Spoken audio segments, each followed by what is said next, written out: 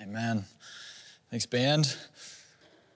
Good morning, Hope. My name is Davis, and I am one of the pastors here at Hope, and I wear a couple of hats on staff here, and one of my pleasures this morning and my delight is to just be able to open up God's Word with you in the Psalms. If you live in the Twin Cities or have spent any time driving around the Twin Cities and have taken 94 from downtown Minneapolis and gone north, or come towards the city on 94 going south, you've likely seen this Minnesota icon.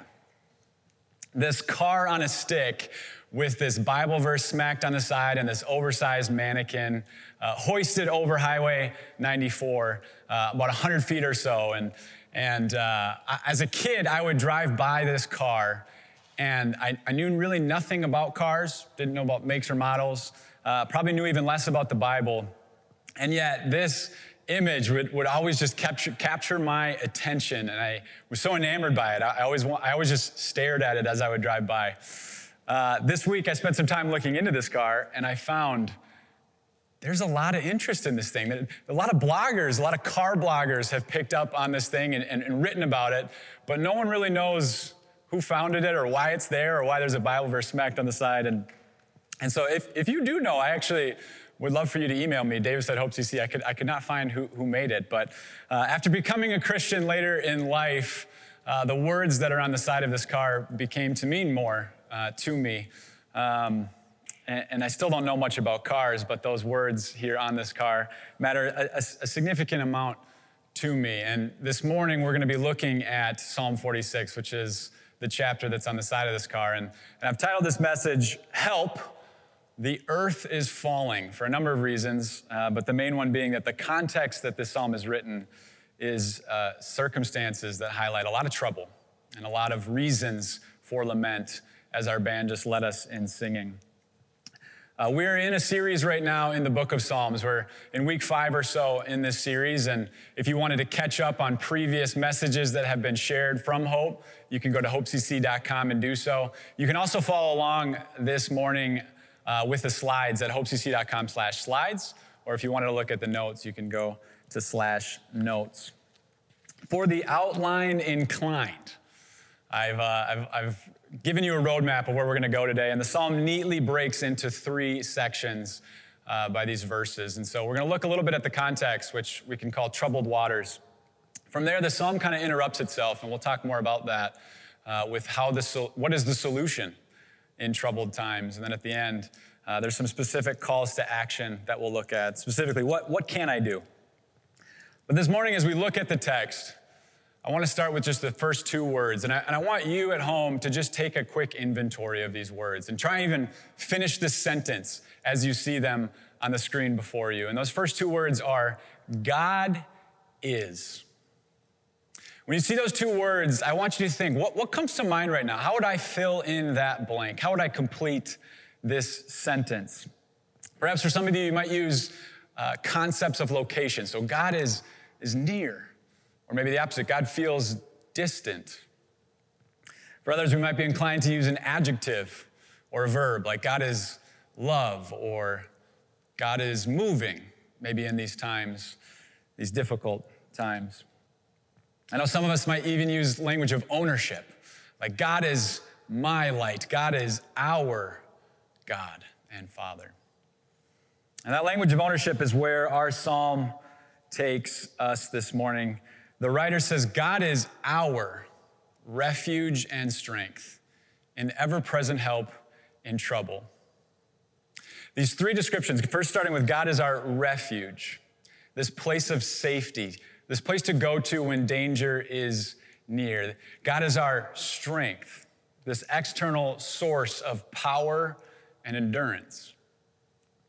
And God is our help and this external hand of assistance, but he's not only our help, he's our very present help. And for me, when I engage the psalm, some of this poetic language takes me some time to digest. What is actually being said here when we say a sentence like, God is our refuge and strength, our very present help in trouble? What does this actually mean? And so one of the exercises I like to do is to help move this text from concept to more concrete. I like to just think of these ideas in my own life. Where have I seen these things come to bear? And I'm the youngest of 4 boys, so I have 3 older brothers, and I'm going to put a logo on the screen that I'm sure a lot of you are actually very familiar with. It's called Hot Lawns. And, oh, no, you're not familiar with Hot Lawns. Okay, you're not, no one here is familiar, got it. No one's familiar with Hot Lawns. Well, it was a brand name in the kind of early 2000s that was actually started by one of my brothers for a lawn mowing and landscaping company. And this was my first job. I started my career at Hot Lawns, the first 7 years of my career, learning to mow lawns and landscape. And you learn a lot about life when you mow lawns and work with people in customer service. But there's this one instance that comes to my mind when I was working with one of my older brothers, where I was doing a fall cleanup. And a fall cleanup is exactly like it sounds. You show up to the lawns in the fall, and there are leaves and gunk everywhere. And your job is to remove all of that and make it look spotless. And so there's a number of ways you do it, but first and foremost, you're raking and you're mowing and you're getting rid of these leaves. And as somebody who liked to cut corners in this line of work, admittedly, I would look for ways to hide these leaves so we didn't have to keep driving the truck back and forth from these lawns. And on one account in particular, I took all these leaves and I dragged them on a tarp and I was dumping them in the woods right next to the property we were working on. And about my 4th or 5th dumping of these leaves, I hear a faint noise, faint voice. So I remove my headphones, and I find that faint voice had gotten significantly louder, and it was directed towards me. It was a man, and he was yelling in my direction, and he was moving towards me as he was doing so. And he was using language like, "Why are you doing this? Why are you throwing someone else's leaves in my garden?" And he also had a British accent, which somehow made it a little bit more intimidating, like I had hurt the Queen or something. And I was very scared. And the shouting continued until I made eye contact with him as a deer in the headlights. And then I saw his gaze just go right above me, right behind me. And he stopped shouting. And I turned around to hear my brother's voice saying, "What seems to be the problem?" And as he said it, he folded his arms. And in asking that question, what seems to be the problem, he shouldered the responsibility of my actions on himself.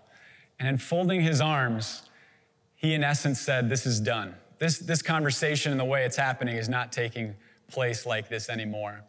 And it was a very formational experience for me, very impactful in my life for 2 main reasons. The first one is that in that moment, I realized I am not awesome. It wasn't the first time in my life I realized that, but it was a very loud moment in my life where I realized I am not awesome. Look at this mess that I caused. But 2, someone's got my back. My brother, who's bigger and stronger and smarter than me, or at least he was back then, he's got my back. He is my present help in this trouble that I have caused. And so when I read about God being our refuge and strength and ever-present help in trouble, encounters and experiences like that allow me to see is God is more present. God is stronger. God is more of a refuge than even an older brother intervening in circumstances and situations where I have messed up. And this is what the Israelites, the people of God in the Old Testament, would do when they'd be writing these Psalms. They would think back on circumstances in their lives, and they would take the situations that God intervened in such loud ways, and they would put them before themselves as they meditated on these experiences. One of the most significant watershed moments where this took place was right after the Israelites were rescued physically from the captivity of the Egyptians. God miraculously saved them and opened up this water that stood between them and the promised land, and he pulled them through. And at the end of that, in Exodus 19, we hear him talking to these people. He actually calls Moses up, and he says, "Moses, this is what I want you to say to these people." He says, "I want you to tell the people of Israel, you yourselves have seen what I did to Egypt and how I carried you on eagle's wings and brought you to myself. And I want them to be a people that recognizes and remembers these things." And God's story doesn't end here, though. In the big picture that he's telling, that physical rescue wasn't the last time he would save their necks. In fact, the story continues to unfold, and we see that the Israelites are not yet out of the woods. And that's what we're seeing now in Psalm 46. We're given the context now here in verse 2 of why the psalm is being written. After remembering that God is a refuge, we're told why we won't have fear in the midst of these circumstances that they're experiencing. And this is what he says. He says, therefore, we will not fear, though the earth give way and the mountains fall into the heart of the sea. Though its waters roar and foam and the mountains quake with their surging. I want us to kind of take this in because this is poetry. And so sometimes it's easy to get lost in the high language that is before us. And so just in bullet point form, the psalmist says, therefore, we're not going to fear, even though our circumstances are such that the earth is giving way. If you think of a ride at Valley Fair like the Power Tower, where you're brought up super high and all of a sudden the floor just falls out underneath you and you're free falling. The psalmist is saying here, there are circumstances and situations in life where that's not going to feel like a ride, where you're not going to be securely in a seat knowing that this is actually just for an adrenaline rush. No, he says, in fact, the ground is going to feel like it's falling out from underneath you and you are free falling. But more than this, the mountains themselves are going to fall into the heart of the sea. Mountains. This demonstration, this illustration and picture of security and strength, even they are going to fall into the sea. And the sea itself is going to be roaring. And these waters are going to be troubled. And there are circumstances where you will feel that. And lastly, he says, and the mountains quake with their surging. The picture is one of constant calamity and fear. And I did some work this week. Granted, my Hebrew is a little bit weak. And Hebrew is the language that most of the Old Testament is written in. And so I had to do some double clicking and read some people about, this is another way to interpret what's happening here. And I did end up finding some consensus from some modern scholars in particular that said basically what he's saying, the scene he's describing when he says we will not fear, is kind of like when the calendar changes from 2019 to 2020. In other words, if you're a fan of The Office, your plans maybe heading into the new year were similar to that of Kevin, bringing his chili in to the office to share with his coworkers. He's so excited, he spent so much time, and 2020 comes, and well, he ends up in the fetal position after making a mess of himself, burnt and unable to now share his chili with his coworkers. In all seriousness, 2020 has looked a lot like the poetry being described here in Psalm 46. There is trouble. The ground beneath us in many ways is falling for all sorts of people. And I've heard from many circumstances and situations of those who call hope home, that in addition to the things that are taking place on a larger scale, there are personal things as well. Loss of family members, a spike in anxiety and loneliness. All of these taking place in the midst of economic uncertainty, a global pandemic that has shut down so much of what we know. And in the past 2 weeks, a further revealing of a deeper pandemic that has marked our nation for so many years with the loss of life of George Floyd at the hands of police. 2020 has been in so many ways like someone taking a rug and just snapping the corners and the dirt that has always existed there flying up in front of us. And it's clouding our judgment and we're unable to see very clearly. And so understanding God as refuge and strength and positioning ourselves in the midst of trouble and the circumstances that are being outlined here in Psalm 46 allows us to ask that question. Where does this stuff come from? Where do these troubles, these troubled waters even that are being described here in Psalm 46 come from? Why are they here? Why is this happening? Anthony Bradley is a professor and scholar and author who answers this question well in one of his books. And he says this. He says the entrance of depravity into the world as a consequence of the fall, seen in Genesis 3, the third chapter of the Bible, greatly affected mankind's ability to function as the person originally designed and created to exhibit the attributes of the Creator. He says, in fact, the image was impaired, affecting everything, including man's ability to think correctly about the world. Not only are humans morally and intellectually limited, But also, because of the implications of the fall, human nature is predisposed toward things unintended by the Creator. Combining human sinfulness with the overall fall of the created order has led to every form of injustice and error imaginable. Bradley says a lot there for us. Anthony, he's outlining a few things, and I want to look at it a little bit closer. He first says, the entrance of depravity into the world as a consequence of the fall is ultimately the thing that has led to every form of injustice and error imaginable. Now, depravity is not a word we use a lot, or maybe if you've heard it, you've often heard it in religious contexts. But really, depravity at the end of the day just means corruption. And the story of the Bible starts with God creating everything good, and humankind turning from God, being cold towards him, and not really wanting anything to do with him. And sin follows that action. And corruption takes place on the level of everything. This idea of total corruption that Anthony Bradley is describing here is not that everything is as possibly bad as it can be, but instead, he's saying everything has been touched by the fall, by the corruption, by sin itself. Our relationships, our jobs, our human hearts, the societal structures that have been put together by human beings that have been affected by the fall are all taking place right before us. And so in answering the question, where did troubled waters come from? Anthony Bradley is helpful in helping us see. It comes from the fall. From human beings turning from God, being cold towards him, not wanting anything to do with him, and trying to establish ourselves as our own God. He also says something really significant here. He says, in fact, it's not only just that we experience these things, but the way that we process them has also been affected by sin's entrance into the world. That means we're gonna need some intellectual humility as we go about trying to process all the things taking place around us and within us in a world that has been harmed by Genesis 3 and all of our partaking in that since then. And so this is the context of Psalm 46.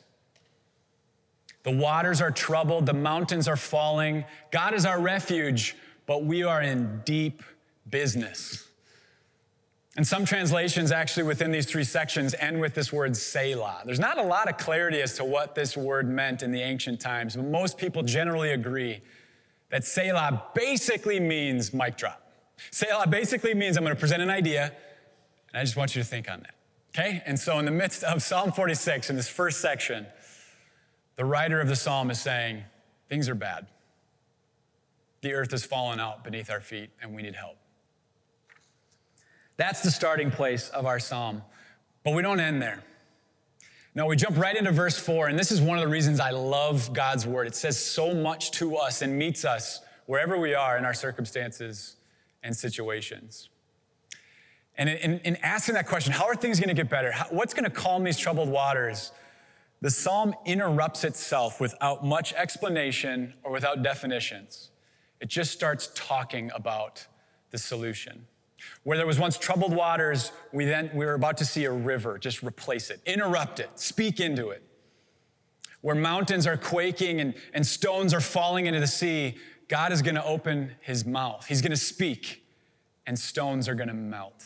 This is what the psalmist says. He says, there's a river whose streams make glad the city of God, the holy place where the Most High dwells. God is within her. She will not fall. God will help her at break of day. Nations are in uproar. Kingdoms fall. He lifts his voice. The earth melts. The Lord Almighty is with us. The God of Jacob is our fortress. Did you hear that? Did you see the way the psalmist interrupts himself as he's writing this? It's almost like God is just interrupting his train of thought, and he says, no, this is what I want you to talk about now. I'm not even going to explain it yet. I'm just going to tell you. These circumstances are going to be interrupted. Nancy DeClasse Walford and her coworker Beth Tanner nail this in their commentary on the Psalms. Listen to these ladies. They say, the scene changes subtly but dramatically in verses 4 to 7. These verses focus on the city of God. The noisy and foaming waters of verse 3 are transformed into verse 4 with a river and its streams that make glad the city of God, or make the city of God joyful. God dwells in the midst of this city, and the quaking and the trembling of the mountains have ceased. They go on, even though the nations are agitated and quake, God's voice has sounded, and the earth will not tremble. All of the geographic elements and many of the verbs used in verses 1-3, quake, tremble, sound, are present in verses 4-7. But in the latter verses, the chaotic elements have been transformed to peaceful symbols of the presence of God. I love that. There's not a lot of explanation. It's just saying, this is what's happening. God is interrupting these circumstances and the troubled waters. And he does so with this river. Notice first that this river, this outside force of water, is making the city of God glad. And a helpful strategy when reading the word, when reading the Bible and picking it up and you feel stuck and you're just kind of asking, what is this river? How does it work? How does it make the city of God glad? And what is God's voice saying when we say the earth is melting as a result? One of the ways I like to just approach the word when I have one of those questions is to think of it like a theme that allows you to look at the whole story and just pull that theme out and see where else you see it. In other words, it's kind of like a thread. If you were just pulling that thread along a seam, and this theme would be river in this case, you just watch where it responds along the rest of the story. And the theme of a river within the Bible is significant. And if we had more than the 4 hours we have together, I would list out every account, but we don't have as long as I'd like. And so I just want to show you a few places in Scripture that God brings up this river that makes the city of God glad. It actually begins in the opening pages of Scripture. Before the fall happens, before sin enters the world, God outlines the details of a river. When he's creating everything, when he's created the garden, he's created humankind, he just points out the fact that he made this river. And there's a physical river, and what the river does is it actually waters the Garden of Eden that he has made. So it provides physical sustenance and life. And like we think of watering a garden, it washes away impurities, and it's physically doing this. So that's a starting place. So as we just think of a river, God opens the story, and he points to a river. I skip a lot of instances where rivers come up, and I want to look at one with the prophet Zechariah. This is more towards the middle of the story. And Zechariah is a guy who thinks God's thoughts after him. That's what a prophet does in the Old Testament. And he picks up on this theme of a river, but he points to the future with this theme. And he says, on that day, on a future day, there's going to be a fountain or a river that will be opened up for the house of David and the inhabitants of Jerusalem. In other words, the Israelites, these people that we've been interacting with in the story. And when that river opens up, it's going to cleanse them from sin and impurity. And so we're watching this thing that started as a physical river, and it has a physical job of providing life and sustenance. And as the theme grows throughout the story, we're starting to see it take on new form. This river now has a spiritual element to it, one of cleansing and providing life to more than just the physical body, to more than just the physical earth. It's actually providing a spiritual form of sustenance, a cleansing of sin and impurity and the effects of the fall. Well, if you fast forward to the very end of the story in Revelation, which uses language that's similar to the Psalms, very high and lofty and even poetic throughout. The writer of Revelation also talks about a river at the very end. And here's what he says in chapter 22 in the first 3 verses. He says, "Then the angel showed me the river of the water of life, as clear as crystal, flowing from the throne of God and of the Lamb, down the middle of the great street of the city. On each side of the river stood the tree of life, bearing 12 crops of fruit, yielding its fruit every month. And the leaves of the tree are for the healing of the nations. No longer will there be any curse." I want to just zoom in on a couple of phrases he's using there. So we're starting to see that the river has a source. The river that's been flowing even since the beginning of time, it has a source. And God wants us to see at the end of the story that source is this tree of life. And it's a tree of life that removes the curse of the fall. The effects of total depravity that we've seen on the circumstances of our earth have been healed and removed at the end of time because of this tree of life. So the river that flows and provides healing and spiritual cleansing flows from the tree of life. And that theme is the very climax of Scripture. The Apostle Paul, when he's writing the New Testament, he uses a lot of the same language. And even that same word here that we see for the tree of life is how he describes the death of Jesus Christ. God the Son who came to earth. Here's what he says. He says, Christ redeemed us from the curse of the law by becoming a curse for us. For it is written, cursed is everyone who is hanged on a tree. So he points to this tree where Jesus died, this form of and symbol of death that Jesus climbed so that he could bear the penalty of sin and the weight of depravity of the world. And Paul says that tree of death has become a tree of life because of what Jesus has done. And Peter, another author within the New Testament, he riffs on the same theme, and he says, for you know that it was not with perishable things such as silver or gold that you were redeemed from the empty way of life handed down to you from your ancestors, but with the precious blood of Christ, a lamb without blemish or defect. So Peter is picking up on what Paul is putting down, and he's saying that tree of life, that source where the river flows from, actually shows us that the river itself is the blood of the Lamb, the precious blood of Lamb, worth more than things that perish, worth more than the ways of these ancestors that led to nothing, this empty way of life. Peter's saying, no. Look at the tree of life upon which the Prince of Glory died, and from his side poured a river of blood that offers cleansing for your sin.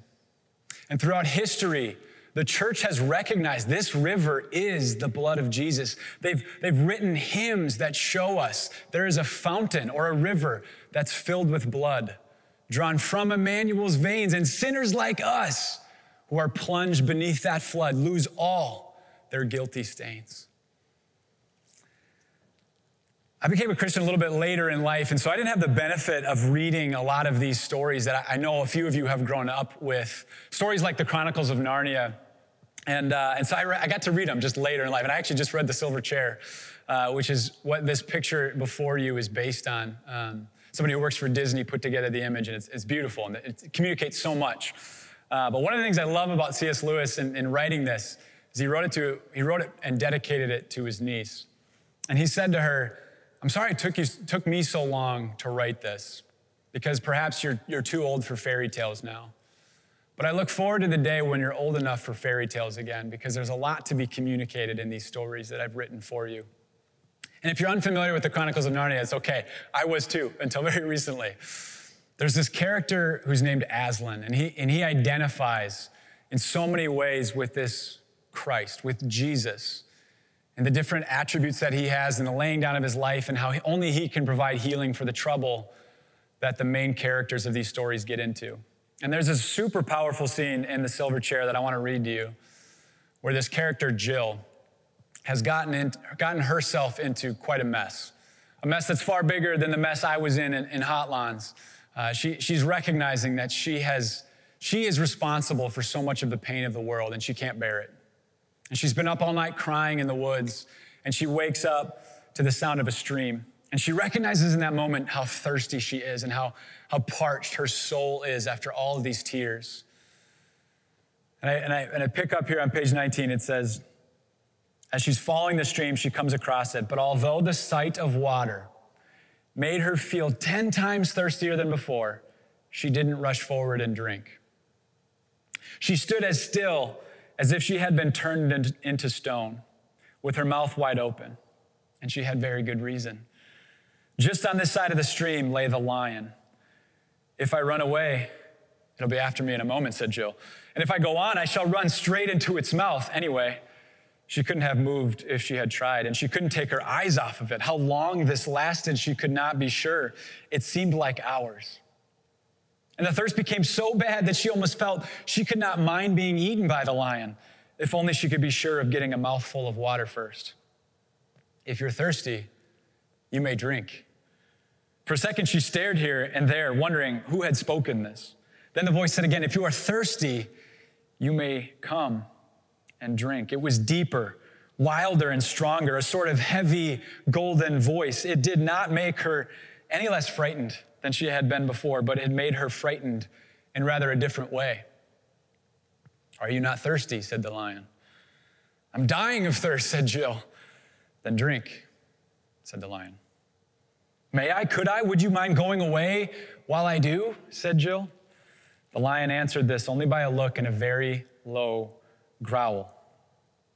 The delicious rippling noise of the stream was driving her nearly frantic. Will you promise not to do anything to me if I do come? Said Jill. I make no promise, said the lion. I daren't come and drink, said Jill. Then you will die of thirst, said the lion. Oh dear, said Jill, coming another step nearer. I suppose I must go and I must look for another stream then. There is no other stream, said the lion. It never occurred to Jill to disbelieve the lion. No one who had seen this stern face could do that. And her mind suddenly made itself up. It was the worst thing she ever had to do, but she went forward to the stream, knelt down, and began scooping up water in her hand. It was the coldest, most refreshing water she had ever tasted. You needn't drink much of it, for it quenched your thirst at once. A drink from the river that made the city of God glad. Jill has tasted it and encountered this lion. Jesus, in his ministry in John chapter 7, on the last and greatest day of the festival, he stands up and he says in a loud voice, let anyone who is thirsty come to me and drink. Whoever believes in me, as scripture has said, rivers of living water will flow from within them. Jesus recognizes that there is no other stream. He is the way and the truth and the life to get to God and for all of the troubled waters to find their stillness. And his invitation is one that says to us, desert wandering, soul-parched sinners, lost in this world, unable to put together all of the pieces of how we got here, and even participating in making the circumstances worse, come and drink. Come and be satisfied. Lay your deadly doings down and trying to fix yourself, and come and taste the most refreshing water you have ever tasted. In response to our troubled waters, God puts our problem on his shoulders. He makes our problem his problem, and he says, I am your solution. Come to me and drink.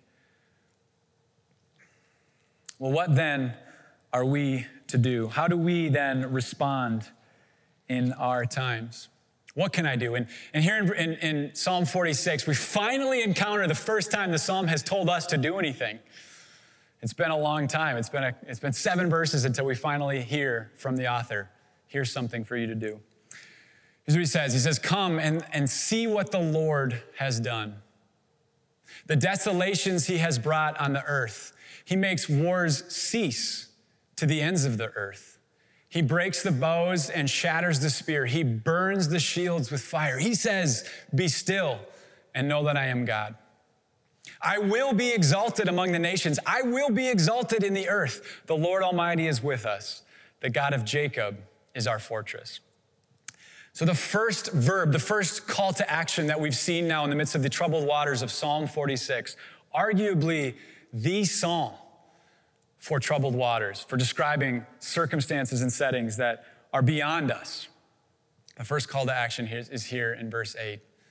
And it's a call to come and to see. Come and see what the Lord has done. And the language that follows it is how he has taken the wars and the things that have been working against people for so long, and he has brought peace. He has shattered the bows and melted the shields and swords. And this call, this invitation is from Jesus. He says, come to me, the only one who has been able to say to the wind and the storms, be still. Come to me, the only one who has been able to take troubled waters and silence them, to interrupt storms with a river that brings healing and hope, to interrupt systems of brokenness and provide pathways forward. He says, come to me and I will lead. The second one, though, and this is the verse that was tatted on the side of the car on a stick on Highway 94, is Psalm 46:10, and it says this, be still and know that I am God. I will be exalted among the nations. I will be exalted in the earth. And there's kind of two corrective pathways that this call to action does for us in these times.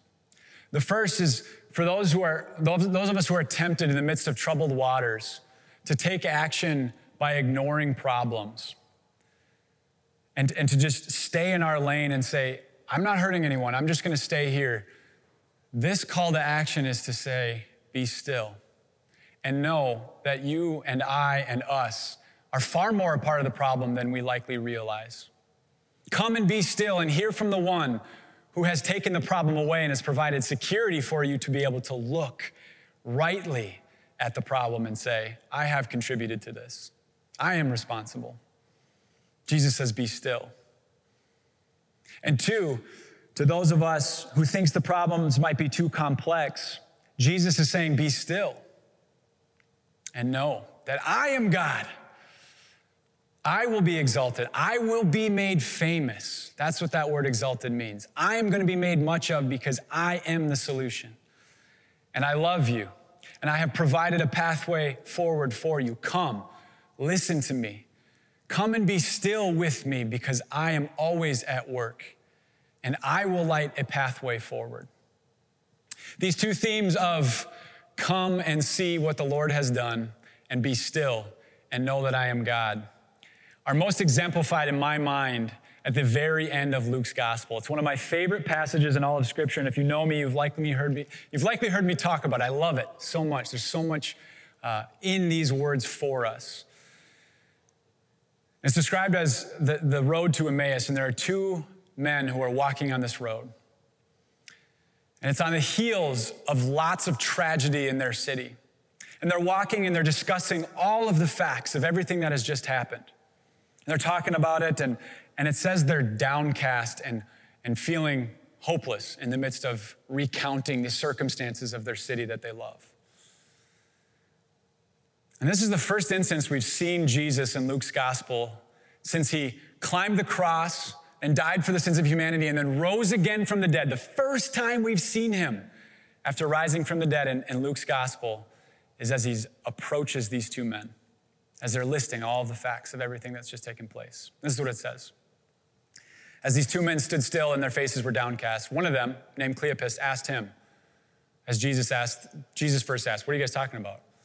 Cleopas asked him, are you the only one visiting Jerusalem who does not know the things that have happened here in these days? Do you live under a rock? And Jesus says, you'd be surprised, but I digress. Are you the only one who does not know what has happened in these last days? Jesus says, what things? They reply, about Jesus of Nazareth. He was a prophet. He was powerful in word and deed before God and all the people. The chief priests and our rulers handed him over to be sentenced to death, and they crucified him. But we had hoped that he was the one who was going to redeem Israel. We had hoped he was the guy, and he ended up dying. And what is more, it is the third day since all of this took place. This took place a couple of days ago. In addition, some of our women, some people in our crew amazed us. They went to the tomb early this morning, but they didn't find his body. They came and they told us they had seen a vision of angels who said he was alive. Then some of our companions went to the tomb and found it just as the woman had said. But they still did not see Jesus. Do you hear Anthony Bradley's words from earlier? Unable to put together the pieces, they have the facts before them, and they list them before Jesus. Here's all the things that just went down. And they're downcast, even at the sight of the empty tomb. And Jesus says, how foolish you are, and how slow to believe all the prophets have spoken. Did not the Messiah have to suffer these things and then enter his glory? And I love this. It says, in beginning with Moses, who wrote the beginning chapters of the Bible, beginning in Genesis 1 and 2 and 3. And then all the prophets, all of the Old Testament, he explains to them what was said in all the scriptures concerning himself. In other words, he's saying, you have the scriptures, you've read these things. All of these things testify about me, the Son of Man, who is going to open the door to the rivers that have stood closed to us for so long. I am the one who will bring the healing. I imagine him walking through these different passages, like from creation and when God first spoke the world into existence. Jesus saying, even that was about how I was going to recreate you in me. Or even taking the theme of the river and walking us through how he did that. Jesus is saying, be still and know that even the scriptures testify about me. And on the first day that he rose from the dead, he approaches two random guys. And his highest priority is to explain to them, the scriptures have so much to say to you in this time. They have so much to speak into your lives. Would you be still? Would you come and hear from me? When we open up the scriptures alone or in our small groups or on a Sunday morning, I like to think of ourselves as these two individuals walking on this road. We're looking at the contents and we're trying to understand what it is. And Jesus is here in our midst, closer than he's ever been since he's ascended to the throne. And he wants to take you, he wants to take me, he wants to take us by the hand as we open these contents. And he wants to say, do you see me? All of these things point to me. Be still and know that me, the one who quieted the real storm, the physical storm with my disciples, I have said to your sin, your death, to the enemy of your souls, be still. I have died for you so that you may now come and see what I have done. Come and be still with me. I just have 2 points of reflection for us as we apply this message from Psalm 46 to us. And the first is, will you let the good news of the river that flows from the tree of life direct your response to trouble? Even now, in the midst of your personal life, in the midst of our corporate life as a city and as a church, as we move forward, will you let the river that makes the city glad show you and light up the path for you forward? And secondly, what's one way in your life this week that you can be still and know that Jesus is God, so that when you drive by the car on a stick on Highway 94, that comes to your mind, Jesus, you are God, and you have told me to be still.